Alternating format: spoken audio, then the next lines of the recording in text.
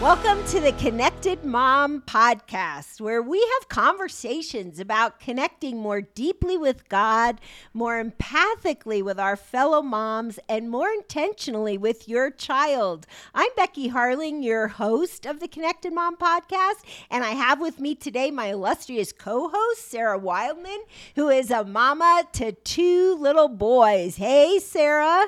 Hey, Becky. Well, it's so good to be here as always, and I'm very excited about this topic. Let's introduce it. Yeah, me too. Today, we're going to be talking about teen depression, and we know that the statistics are rising.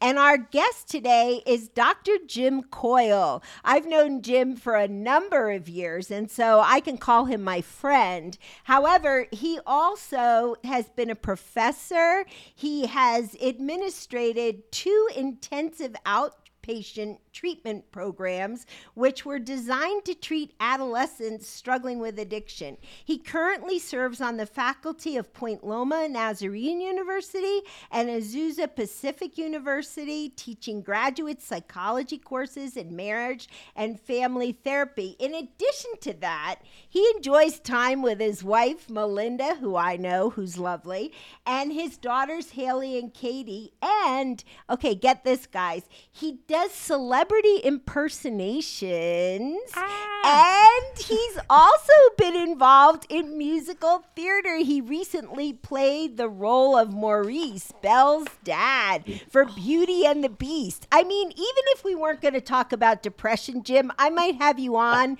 to just act out Maurice, because I love that show. Welcome, Jim. How are you? I'm good. Thanks. It's good to be here with you and Sarah. Appreciate being here. Yeah, it's great to have you here. So today we're going to talk about teenage depression. And Jim, you wrote an article that I read in LinkedIn about the rise in teenage depression. And we know that it's huge right now. And so moms that are listening right now, if you have a teenager and you're not sure, I really want to invite you to lean in, maybe grab a notebook and take some notes on what Jim says, because I have a feeling this is going to be really profound. So, Jim, what are you seeing as far as the rise of teenage depression, and why do you think that's happening? Well, I don't just base my opinion on, I mean, obviously you look for trends, what we experience in our office when we meet with teenagers, but we also look for research. And there's no really one identifiable factor that explains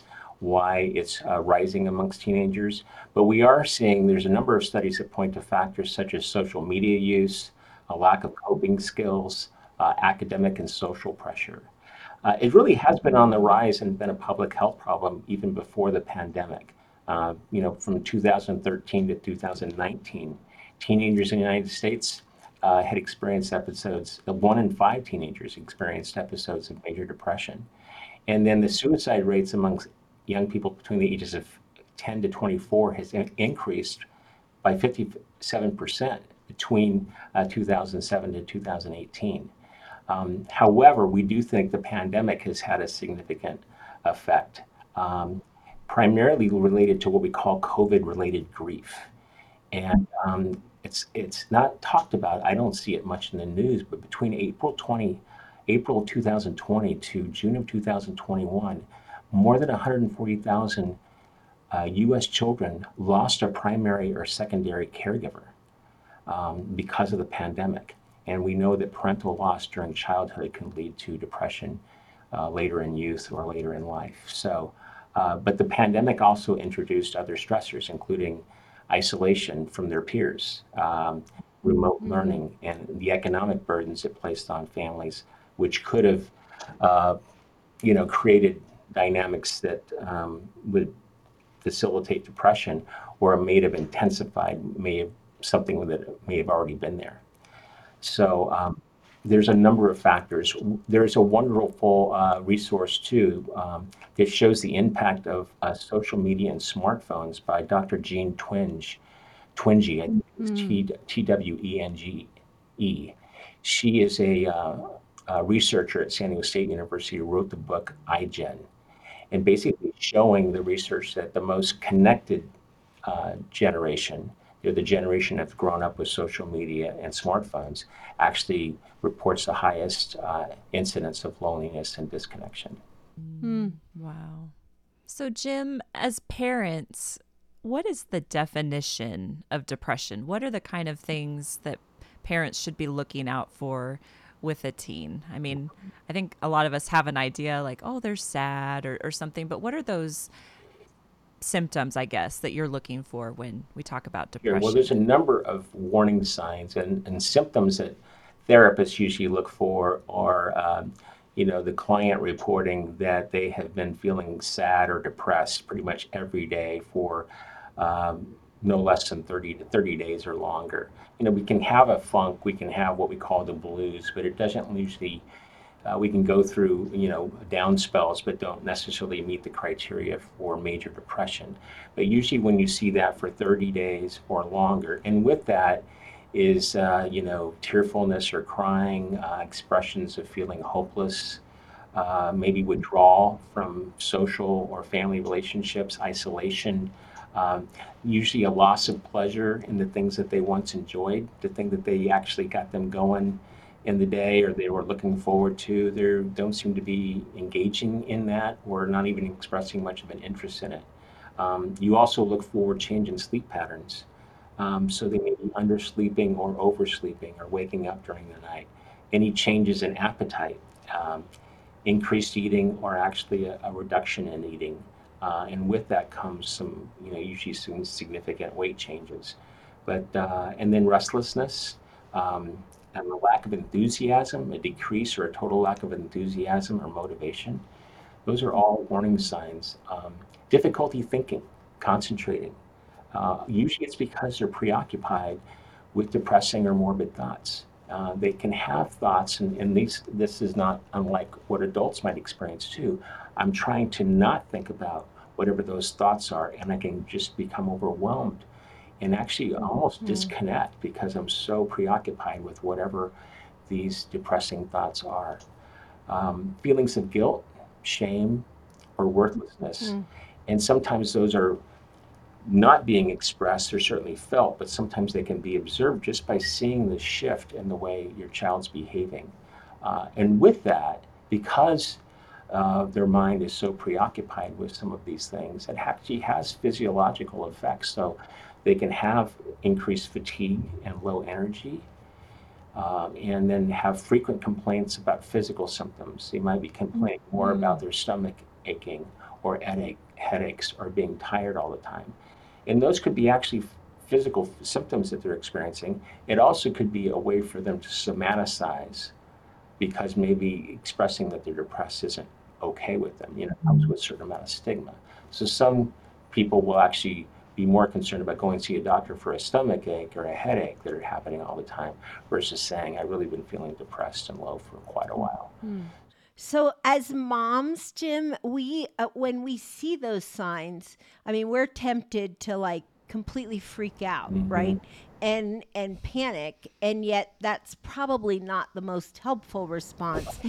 One of the things that you talked about in your article was to open the conversation. But my question to you is how? I mean, how do you get your kid talking about this kind of stuff when maybe they have completely shut down or they've isolated in their room and they don't want to converse? Well, one of the things I think before is having a little mental, some little preparation. And one is I tell my parents to remember what being a teen is like.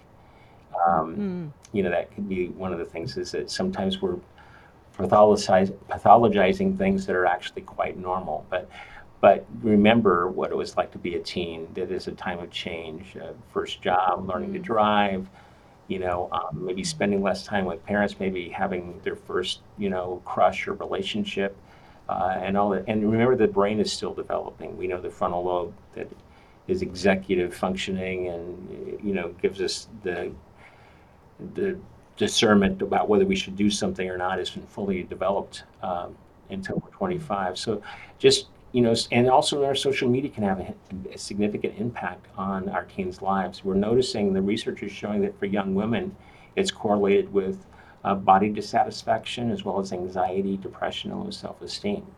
That doesn't mean that I haven't seen that impact young men too. I got a call from a friend saying, who can I have my son see, because the way he feels about himself rises and falls depending on how many likes he got on some kind of photo or a post he made. So it can make them feel anxious. Social media, it can make them feel anxious about a lack of approval or fear of missing out, things like that. But I think one of the things too is, before you have that conversation, watch for some of the cues that we talked about. One of the cues can be, they might be bringing up mental health topics on their own. They may mention a friend who's going through something that they might be feeling themselves, and just asking them what that's like for them, and asking them if they've had experiences like that themselves. Watch for those cues that are kind of openings. There are certain things that clients or your children will say that can create an opening for a conversation. And then asking them general questions about what's going on in their life, what it feels, how they're feeling, what are they experiencing. And once you've begun that dialogue with your teen must really believe that you're hearing what they're telling you, and you're recognizing the importance of it. So validating their feelings is really important. Minimizing their feelings is not going to work. Well, that's silly. Well, why should you feel that way? Look how pretty you are. Look how handsome you are. You've got all these things going for you. That doesn't, when somebody's depressed, they may know that. You may have had your own experience. And sometimes I tell my parents, or, have you ever had an experience where maybe you went through a season where you weren't feeling so well, and it might have been because of some significant situation in your life, and people are pouring into you all these wonderful accolades. And my own experience with that is, I realized it just didn't sit, because there was a hole in my bucket, right? It can just pour right out, and we can't hear it because we're going through this really challenging period. So the other thing too is to try and listen without judgment. And this will help your child relax and open up. It can make them feel like it's okay to come to you if you just remain calm and open. That can establish a level of trust. And if you're not sure how to bring the topic up, consider watching a movie. You can watch a movie that maybe deals with this topic, or some other program as a starting point, and choose a time when they're not tired or stressed out, and watch the program together. And then ask some open questions like, how are you feeling about it? Or what are you thinking about it? You can do that without a movie or something like that, but certainly that can be an entry point too. And if they're not open to talking right away, let them know that you're there for them when they're ready. This is what we call it's somewhat paradoxical. I don't want to talk about this right now. Well, I'm really interested, but how about I'm here when you're ready to talk about it. And you kind of force the issue that oftentimes will bring up resistance. And we know that even Jesus said, I stand at the door and knock, right? If any man opens the door, I'll come in. He doesn't bust the door down. So sometimes the only time I would ever be intensive or really say we need to do this at some point is if there's some serious indications that they're really in need of help right away. But you want to remind them it's okay to ask for help, and that asking for help is not a sign of being weak. Just jumping in there, Jim, on asking for help, something we've talked about in other episodes of The Connected Mom is, of course, having the skills that you've talked about, listening well, keeping that conversation open. But when you realize that maybe this is beyond you, right, and your parenting skills, what should parents do? What should they do when professional help looks like it's probably what they need to bring in as their team? Well, I think probably the first step would be calling a licensed mental health professional. Maybe it's a licensed marriage and family therapist, licensed clinical social worker, psychologist. and reaching out and just getting validation for some of the concerns that you're seeing and expressing to them. And usually they will encourage that you meet with them sooner rather than later and bring your teen with you to have that conversation. And how does that work in introducing the idea to your teen? That's another story. I'm thinking, I was like, okay, this is a big deal, right? And you're trying to control yourself as a mom. I'm thinking about this in the, and then introducing this idea that a stranger, might be able to help. Do you have any tips on that Well, part of the navigation? there are times when young people, they want to feel normal like anybody else. They're just like adults. They want to be normal. They may deny that they have depression. It's very, very common. They may push back on it. But one of the things you can say is, I'm concerned because, and you can express your observations of their behavior without judging them. I don't know what this is, but this is what I've seen. And you give them specific examples, and it doesn't have to be you overwhelm them with a ton of them. It can be some specific examples of what you've seen and how that raises a concern for you. And especially if you have more than one parent, if you've got a couple of people, if you've got another sibling that says, Jake, I'm concerned because, I know you've said a few things about, I'm just gonna, things will be better off when I'm not here, right? Comments like that, and you've made comments that make me wonder if you're thinking about killing yourself. And so I want you to go see someone. So sometimes an intervention like that, or the other thing too is, I want us to go together because this is something, at least I want an outside observer to see if there's anything that we need to be concerned about. And I'd like for us to go together, talk about this, because I would do this if you had a broken leg. If you're home and you protested when you were little, sometimes they won't like that, stories about when they were little. You did not want to go to the doctor, I don't want to go to the doctor. I don't want to get this, cut or something. Help, but this is outside of my ability to help you with. So what if they flat out refuse, Jim? What Well, if they just say, I'm not going to go? If a flat out refuse, one of the things I encourage parents to do is go without your teen.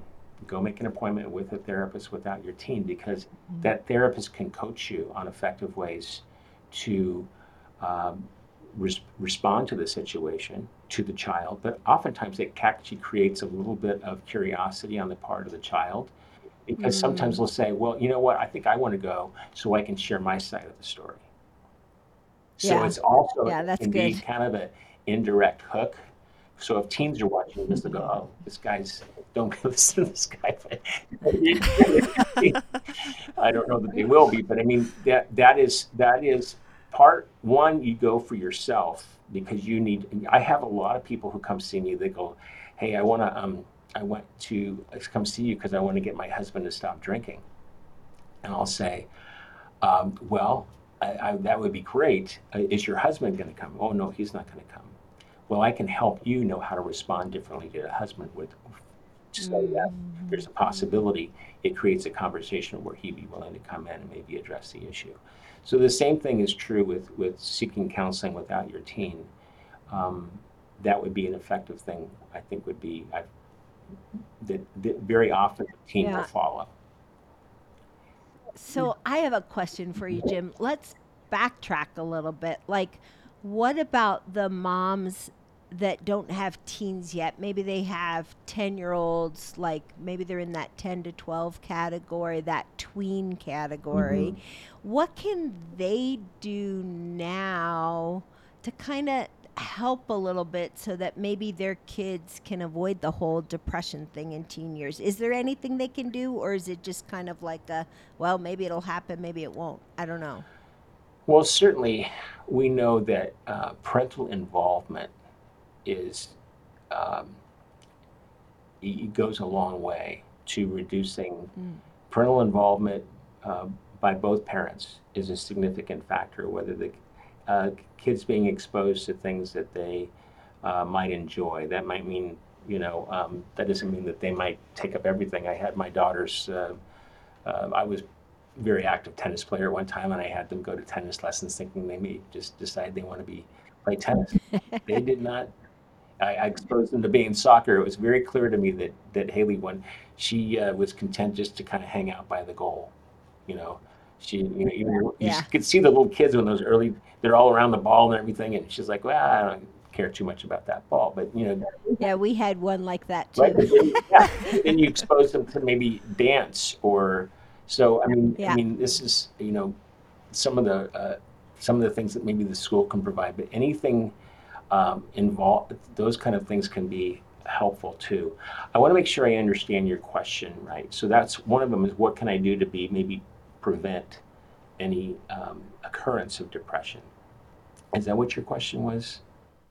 Yeah, just kind of like how do we help them? I mean, I know there can be a genetic predisposition towards depression, but I wonder if there were steps that parents can take to kind of so that their child feels more connected and more positive about life in their tween years, especially because I think those years can be a little bit rough too before the teen years.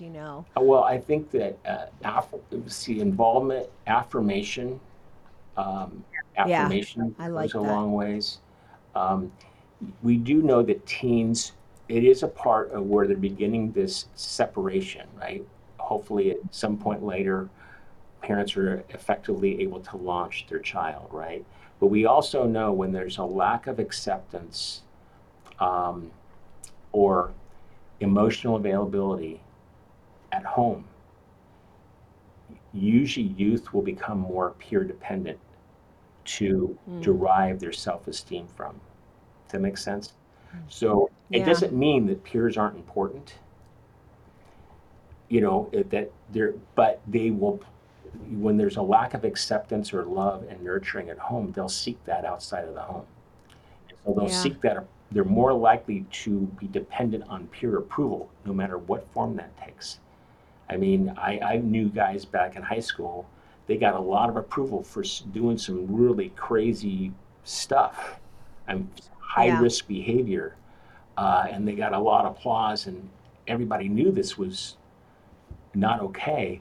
But now I know that they were vulnerable to seeking that because they weren't getting much attention at home. We have a saying that negative attention is better than no attention at all. And so yeah, yeah. I think that's important. That means it doesn't mean you have to hover over your child all the time. It Yeah, just like the helicopter yeah, mom. uh, Yeah. I mean, I think you and Melinda, I mean, I knew you back when we were all living out in California. And um, I believe I'm correct. You were both working while you were raising the kids, and yet your kids felt really connected to you. well, So, talk about that balance a little bit because a lot of the moms that are listening are like, oh no, maybe now I need to quit my job and stay home and, do the whole homeschool thing. And maybe that's not what they've been called to do, right? So, how do you keep that connection when both parents really need to well, work, I've, maybe? I've, I've thought about this over the of time. I lost my mom last year, and my mom was a Mm, maverick. Her day, she was a maverick. She was a working mother when it was really socially unacceptable to be a working mother. yep. I think it was in high school. I learned later that some of the grief that my mom got from women in the church or women on our neighborhood and stuff like that. But she was so involved in our lives, and so if there, hopefully, whatever whatever the mother's occupation is, she is able to somehow be intentional about those times, the quality time piece with that they are emotionally available to their child in some fashion. They still are able to carve out time to go to their games or go to their dance recitals or whatever that is. And so Mm, I don't know if that's helpful or not, but I do know that it's much more common for women to work outside of the home now more than ever, especially yeah. more than it was back in when my mom was doing it. And I think that was a pattern that I've seen other women. I'm not just saying my mom was the only one that did that. I know that My wife has been very intentional about being involved in my daughter's lives, and I like to think I am too. But I know that she's the first one they call when they want to Yeah. talk about Yeah. when they want to talk about something. It Yeah. doesn't mean they don't talk to me; they do. But I think that is an important thing. How can I be intentional about knowing that my that my child believes are seen and heard? We all have that desire to be seen and heard, and how can I do that? Yeah, I love that. I think I love the emphasis on the word intentional because I think there can be a lot of guilt for working moms, and yet there are a lot of moms that stay home perhaps that maybe aren't intentional. So I think whether you're working or whether you are a stay-at-home mom or whether you're working from home, the key is intentionality, and really connecting with your child. I think one of the things that was a priority to Steve and I when we were raising our kids, was to really know their friends and their coaches and who were the people really speaking into their lives, and so I know it can be inconvenient at times for parents, but we tried to have our home always be open, and sometimes it was crazy, right? But we wanted the kids in our home because then we knew a little bit about what was going on. So when we had teens, I could tell you all of their friends, and so could Steve, and that was important to us, See, that's a great you point. know. That is an excellent point. Be the cool parent. Now I will say, cool parents, you got to be careful with that because I worked with teens who said my parents were cool. They smoked pot with me, right? Yeah, right. And then those same kids,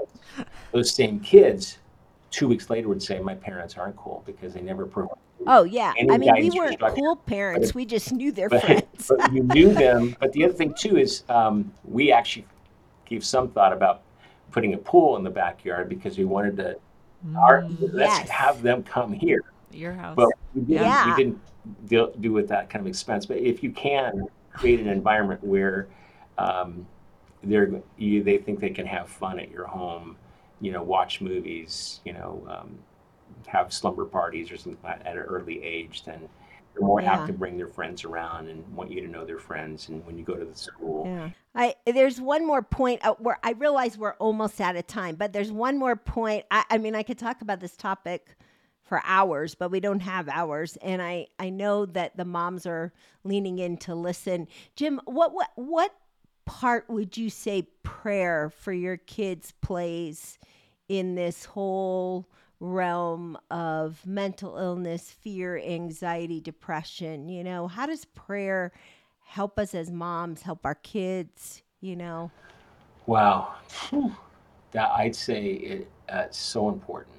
Um, I think it's a weapon. I don't even know if the weapon's the right word, but in our arsenal that I don't know how non-believers um, fare when their child goes through a Mm, period of depression. Or mm, I think it also allows us to have some discretion about um, asking for wisdom about because you're going to find people within this field that may propose things that just don't feel to fit right with what might be best for your child. But I do think that prayer is so important, and especially if your children have witnessed you praying and knowing how you mm, believe about prayer, then they're more apt to use that as a mm. way for them to combat feelings of sadness or depression that may be preventative of them going into a period of depression. But the other thing too Mm. is we got to be careful not to over spiritualize depression. What was it? There was a Yeah. prophet that got depressed, right, in Scripture, and we know David went through periods where uh, that he was, very very low. So we got to be careful. But prayer is very very important in terms of praying for our kids, Yeah. and them being aware that prayer is something that they can enlist when they're struggling with something, um, much like we do. Yeah, I love that, Jim. Speaking of prayer, we are out of time. I love everything you said. I hope that you moms that were listening took notes. But, Jim, before I close us out, would you just pray now especially for the moms who have teens in the home, and after hearing you, they're like, yeah, I am seeing some of those signs. Would you just pray for them? Sure. Heavenly Father, we thank you that for among your many attributes and names, one of them is Wonderful Counselor.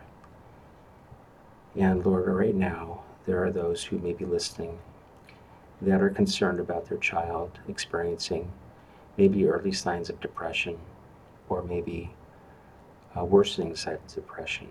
Lord, I pray that you will come near them, use this broadcast, and provide them other resources in their community they can reach out to support them in having these conversations and getting them the support and the help that their child may need.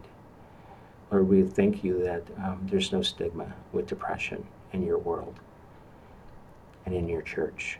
We thank you that you are very familiar with depression. We know that you've grown in agony.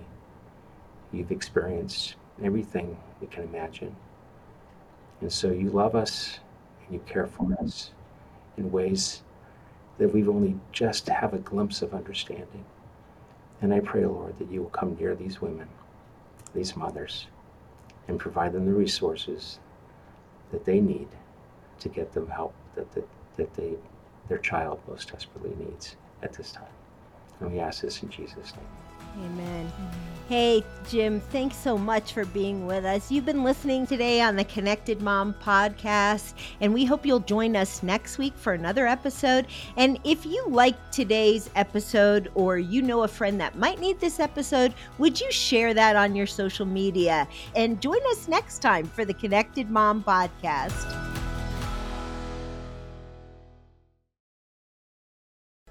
Hey, all you moms out there, this is Becky Harling, and I love creating resources to help you connect more empathically with your child.